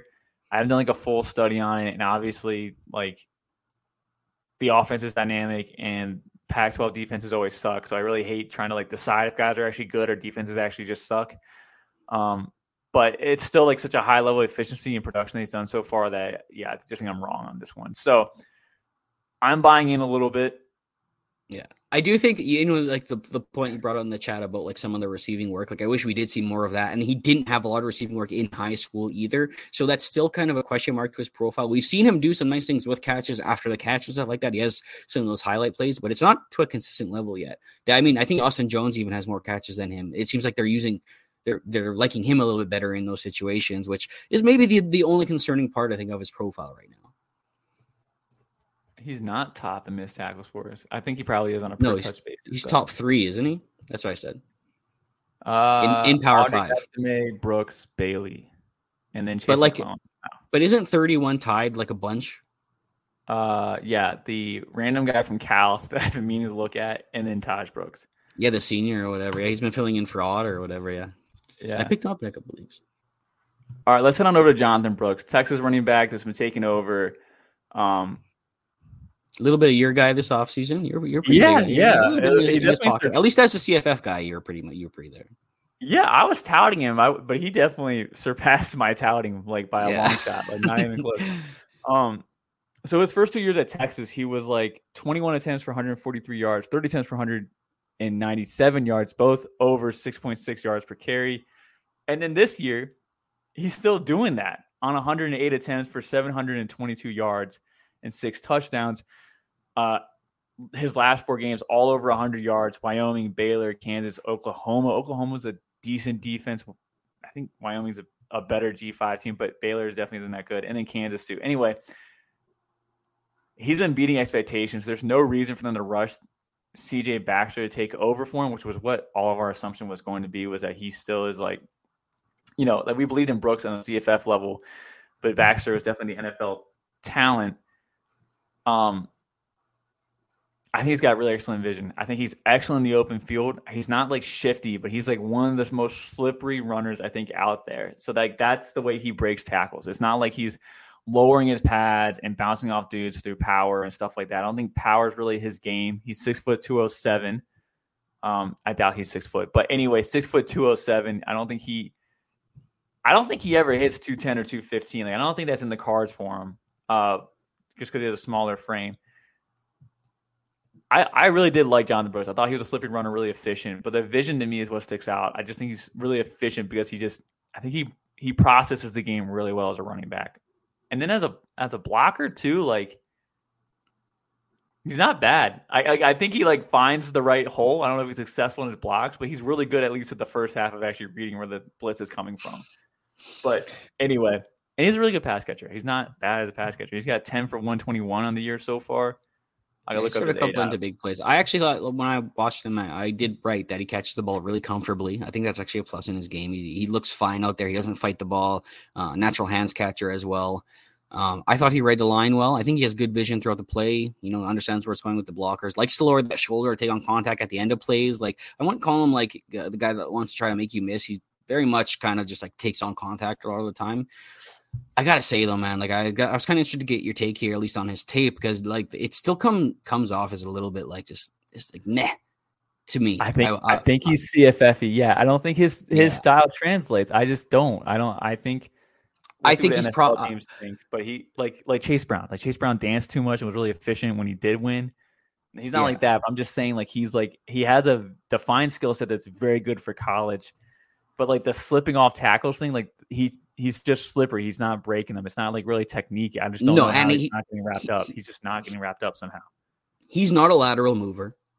Like there's no like the occasional jump cut maybe, but it's not like a quick process when he makes that jump cut. He's not. He's more of like a guy for like side to side. I think he's probably a 4-5+ guy too. Like we seen it like in that Kansas game too. He had the long run. He got tracked down pretty good. It's the vision that really appeals me to him. Like I think he does have excellent vision. I think that vision is there too. I just think he's missing some of the intricacies of the game. Like he's not a tempo runner. There's no patience there. He gets the ball and it's like 90 miles an hour. I just like, to me, it's a little bit uncreative. The guy follows his blocks really well, understands where the play is going. Takes on contact instead of trying to evade a little bit. Like, man, I mean, like I hate to say it. And I think this comp pretty well, but he gave me Rakeem Boyd flashes from Arkansas back in the day. I think he's better than that, but okay. But that's kind of the thing. A guy who looks good, gets a lot of volume, follows his play really well, has some good vision, but there's just nothing there that really stands out to me about the guy. And I really think that there's no NFL traits there. There's no like that's what's concerning me about him a little bit. Maybe I'm wrong on this guy, and maybe that's the guy I'm going to be wrong in this class, because there's a lot of people kind of climbing aboard here on this. But for now, from what I've seen, I just don't see that level of player. And I've talked about Texas's game against Kansas quite a bit. I mean, they destroyed them in the trenches. I mean, he had a lot of free room there to do whatever he wanted. But yeah, so I have him, I think, as RB7 in the class or something like that. But I think he's like a very clear day 3 guy, maybe rotational piece, something like that. Yeah, I don't know where exactly he would fall for me right now. He might even fall outside my 10. I don't know, like Jeff Wilson-ish. I'm trying to think of like guys that are mediocre that still get productive. Like that's he'll need an avenue in the NFL. I think like a injury in front of him or something, and then maybe he catches on that way. Handcuff, he's a handcuff level guy for me. All right, let's get on to our last running back here. Audric Estime, Notre Dame running back, had a really bad week last week, but overall, like, been really efficient. I think he's a bruiser. Austin and I both of us have comped him to Hassan Haskin. I did it in a DM to a friend, and he did it on the show, and I sent him a screenshot live on the show. Like, dude, we said the same thing. I can't unsee Hassan Haskins. I think he's a build-up speed runner. He's definitely not bursty. I don't think I see him first step in him. I think he's just a really good bruiser. I think he's just an old school classic bruiser. And as he gets into like tougher play, like Ohio State, Duke, Louisville, like he's starting to slow down. I mean, he beat up on Navy, Tennessee State, NC State, Central Michigan, but like he started to slow down. So I think the train's going to start slowing down too for him to get draft capital. This is just, I just don't see high-end NFL stuff. He's fine. He's old school power back. Nothing special. Yeah, I don't see like amazing footwork from him. I see a little bit lethargic at times. Has a little bit of trouble kind of getting that edge when he tries to. But once he's getting downhill, if he can get ahead of steam, I actually think there's some pretty good speed there. Like I actually give him, I think more athleticism than I would give Hassan Haskins. I think there is a little bit more there to him. But I just don't think there's enough of a diverse profile there to picture him as anything higher than a day 3 pick and like a guy who enters the league as a backup. I mean, if Tank Bigsby enters the league as a backup, even a 2nd round pick, I don't even know how. I don't think Audric Estime finds any kind of meaningful role out the gate. I do think about the other power backs I gave day 3 grades to in the past, like Abram Smith, Chris Rodriguez. Like I think Chris Rodriguez is a better candidate than he is. Like shiftier. Rodriguez was underrated for some of it. Me too, bro. I do believe that. But now he's with the Commanders, so I'm sure we'll never see him. But Kevin Harris, I like Kevin Harris more than like Audric Estime. Anyway. That's actually that's actually close to me because I actually thought Kevin Harris was the type of guy that suffered trying to change direction. I thought he couldn't like he was a very good downhill runner, a build up speed type of runner. I didn't see like the bursts of it. It was actually a pretty good Pretty good comp there. I think. Yeah. Yeah. Okay. Anyway, midday 3, but like I think right now he's my RB7 in the class. I don't know. Like, yeah, he's there. And then we're not talking. He ended about up in my top 10 too, which I didn't love, but I didn't have any like real pass catching specialists in my rankings because I just don't care about the next level. But like Will Shipley's can go before him, for example, like 100%. Like Will Shipley's can go before him. I think he's the best passing running back in this class. He's probably like fourth rounder for me. But anyway, yeah, RB7, power back, nothing really special for me. Cool. All right. Done with running backs, right, Corey? No, we're done. Yeah, so we're back to our old shenanigans. Long shows. Love it. That's how you know we have so much stuff to talk about. Too long. We gotta get going here. Let's talk about the game of the week. Yeah, you're always talking about me and Austin talk this, me and Austin talk that. So we got to push past that now. Yeah, I know. Yeah, I'm getting jealous over here. All right, game of the week. UNC versus Miami. We were thinking about talking about Oregon versus Washington, but we talked a lot about those players today. So our game of the week is going to be UNC versus Miami. QB, let's talk Tyler Van Dyke, the bounce back. I thought Tyler Van Dyke was beyond excellent against Texas A&M. Yes, very, very good game against Texas A&M. Bad week against last week, but he's looked okay. Like coming into last week, he had 1,100 yards, 11 touchdowns, only 1 interception. He had a 370-yard, 5 touchdowns, 0 interception performance against Texas A&M, which is a good team, a good defense. You know what I mean? Like, and I think we saw signs of this last year. He's a little bit of a streaky player. You know what I mean? Like those 2 games right before injury last year, he looked freaking awesome. Then he goes and get injured. And then, he comes into this year, he's playing awesome again. He kind of has the hiccups again, like here against Georgia Tech here. But I think he's just another name throwing himself in this class. Like there's just so many freaking names. I just don't know what to even do anything. Good size, good arm. I'm just not sure that he does anything transcendent to like warrant a high draft pick or anything like that. To even worry about a little bit earlier. I still think he's like a day 3 guy. I don't know. Yeah. Like a Clayton Tune, like kind of like in that category. Yeah, I'd agree with that. Yeah. So we'll see him at the Senior Bowl. And then shame on Josh Gaddis for ruining him. Shame on you, Josh Gaddis. Yeah. Anyway, so who knows what we would be saying if Josh Gaddis never went through. So much stuff. Yeah. I wouldn't have lost to Georgia Tech. Drake May. Drake May is phenomenal. He's a top 5 guy for me, and I think in the NFL, I think he has QB1 potential as an NFL QB as well, along with Caleb Williams. I don't think either one of these guys are bad draft picks for any NFL franchise or fantasy franchise that you're like trying to draft him for either. So I think Drake May has just been excellent. He's been elevating a subpar team. I'm all on the Drake May train. I have nothing bad to say about him. No, I mean, the only thing I would say in his profile is like the sacks a little bit. Like last year, he was 3rd in the NCAA last year with over 40 sacks. He only has 11 through 6 games this year, which is a little bit of a better pace. So he's cleaning that up a little bit. That's maybe one thing I want to see from him throughout the season, just to make sure you keep cleaning up that sack avoidance a little bit, making quicker decisions. But other than that, like given the circumstances, new OC weapons are constantly in and out the door between injuries and now guys with edgeability coming back and whatever. He's doing very good given the circumstances around. Before we get off of quarterbacks, I do just want to give a quick shout out to a freshman here on the Miami side, and that's Emory Williams, who interesting kid, 6'4", 190 pounds, big arm. He flashed at the Elite 11, had a little bit of hype coming out of there, kind of dropped a little bit in the recruitment rankings, but he seems to have hopped Ja'Cory Brown on the depth chart. If you're looking for a guy who's a little bit intriguing, could be like dirt cheap, guy to throw a stab at, he's probably Miami starter in 2024. So Emory Williams, a guy to maybe watch out for. I'm just box score scouting right now. 9 for 11 for 102 yards against Bethlehem Cook. That's pretty good.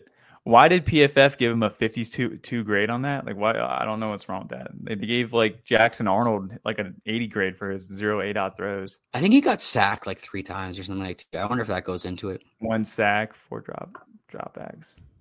Oh, okay. So about something. I don't know, whatever. But yeah, he had a great spring. He also had a very good connection with another freshman there in Nathaniel Joseph, the very fast wide receiver over there that they hooked up on in the spring game.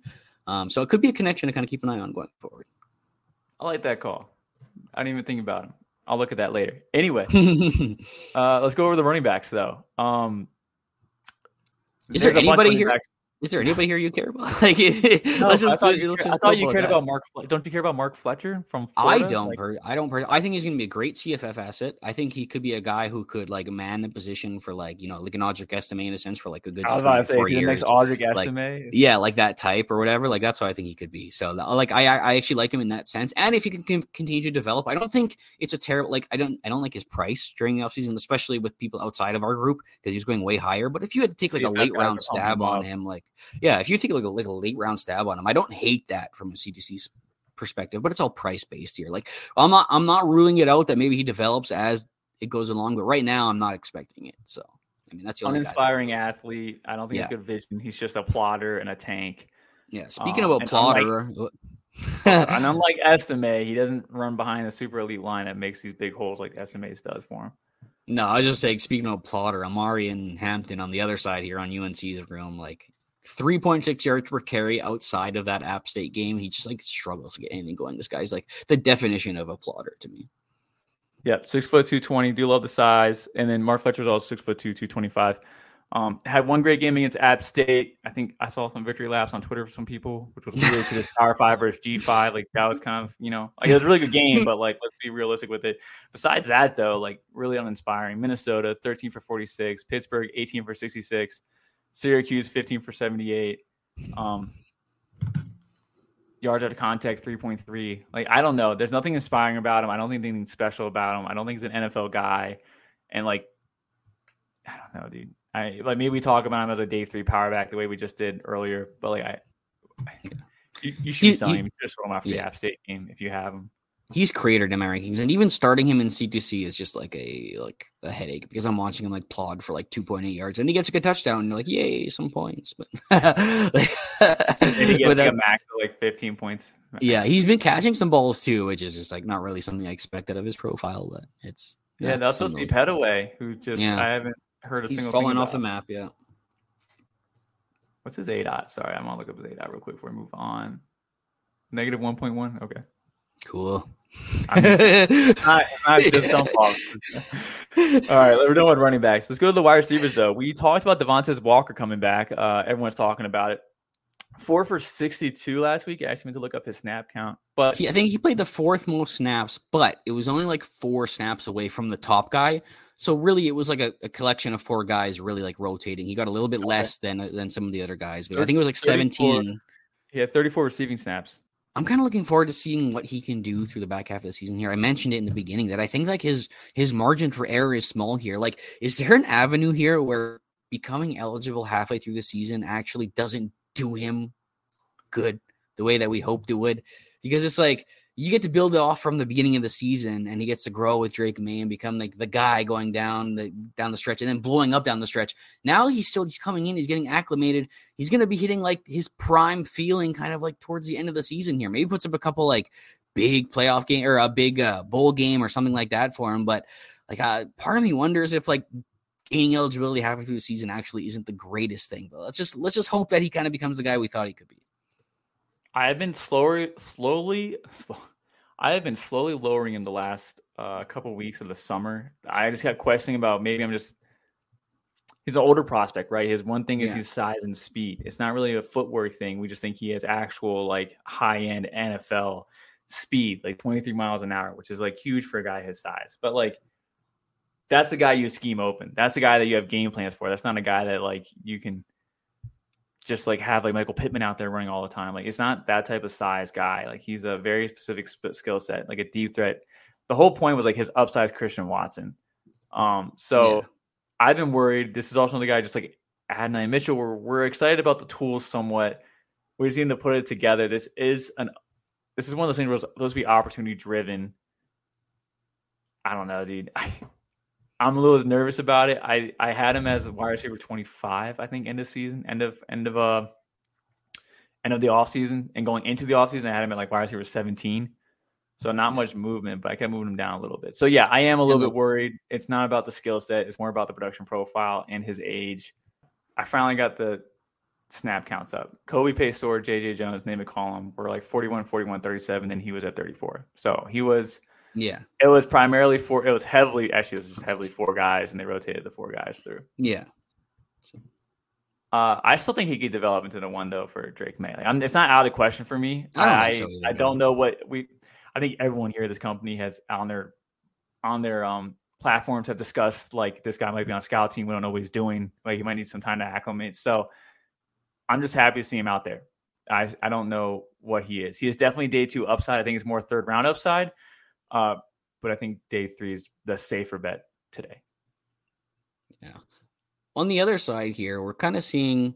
Well, actually, let's talk about a guy that's a little bit of our guy here, Colby Young, who maybe didn't become the number 1 wide receiver that we were hoping for. That connection with TVD didn't exactly blossom into what we were hoping. But I will still say, like he's most of the time he's like the 2nd leading receiver in the game, or it seems to be that preferred that higher volume, big target, where at Jacoby George, I kind of give him like those shots downfield every once in a while. But Colby Young seems to be like that higher volume possession type of guy. But I don't think it's necessarily going the way we had probably hoped to start the year. No, dude, not at all. I had this issue with him and Fields where they're being used as possession guys, and then they can do more than that. Yeah. Like Colby Young is 4 for 5 on contested cards. So like that was kind of expected. We thought he could be a bully at the catch point. His yak is really good, but like they're giving the ball in short area. Yeah, he's become the possession guy. Jacoby is like the downfield shot guy. Yeah. You got Restrepo is the guy in the slot, who we'll talk about here in a second, actually. But then you got Colby, who's like the possession guy, the boundary guy on the outside, the like fallback option, the guy to move the chains if you need to. Like that's kind of like the role he's operating here, which doesn't really always lead to a bunch of production, but I like it's okay. Either way, he's not climbing into like day 2 or anything like that. He's going to be like a day 3 pick and struggle to make a roster at this point. Yes, I agree with that. I agree with that statement. I'm about to struggle to make a roster, but I'm not expecting him to do anything in the NFL. No, it's hard to expect him to do anything. But on the other end, Xavier Restrepo kind of having a little bit of a bounce back here. This was a guy that I think, a lot of people had comps to like Tyreek Hill, I believe, back in the day with Xavier Restrepo. That's Brashard Smith. That was Brashard Smith. Yeah. Okay, I don't know. I thought I'm probably mixing up those two. Are you buying Xavier Restrepo at all with this kind of somewhat? Yeah. I was talking about him a little bit last year. I thought him and Ricky Pearsall really are, I think, one of the top 2 like pure slots in this class. Like they're going to be going day 3, but they're day 3 guys that like you also know you're going to hear buzz about too, like in the off season. Yeah, I actually am buying in a little bit, and then I find it kind of hard to predict these type of slot guys because I thought Kyle Phillips was like somewhat good, and then he played 1 game and like died. So yeah, I am buying into Xavier Restrepo a little bit. I don't know much about his early stuff. I meant to like watch a little more of him. Last year, he popped off for like 2 games, got hurt, never saw him again. So injury's been the name for him. Yeah, okay, he's like a 3-star too. So anyway, yeah, I actually am buying into Restrepo. I think he's a slot guy. I think he's a day 3 guy, and I think NFL teams will be happy to have him. Your next Puka Nacua? No. But he's killing it, though. Have you seen his stats? Like, he's 126 yards against Texas A&M, 120 against Bethlehem Cook. I guess who cares? 143 against Georgia Tech. So his top 2 games were against their only 2 Power 5 competition. He's been solid. Yeah, he's been all right. He's been solid. Any tight ends here you even want to mention? Brian Nesbitt fell off the fucking planet. I thought he actually had a good game last week. He did. He fell to like 3rd on the depth chart coming out of the off season, and now all of a sudden I was going to ask you how you took that comeback that he kind of had last week. Are you buying into it? Like I cratered him a while ago. I didn't really like him as a Devy asset too much. Like I thought he existed. Like that's like every tight end almost. I thought he existed. I thought he was fine. He's listed at 6'5", 235. By the way, I thought he was like 6'3" last year. I'm not sure. I always thought he was kind of traditional size, maybe a little bit thinner, but I can't remember. Okay. I can't really remember what he was listed at. Could have just been me. Anyway, it's cool to see the resurgence. We'll see if it continues. They're getting into conference play, so that's pretty cool for him. I never thought much of him. I just really did not. So don't really care about him. And then Miami side, like Jaleel Skinner is a name I hear people whisper once in a while still. Just give it up, guys. Don't worry about it. Like he was undersized anyway. You can give it up. Yeah. Is that it? Elijah Arroyo too, I guess, but yeah, we're not really concerned anymore. No, I'm good, man. Let's wrap it up. All right, guys, it's Corey's bedtime. He hates these long shows. Dude, we are so back, dude. Hour 50, we are so back. Guys, thanks for sitting through this with us. As always, from Mike and from Corey, good night and good luck.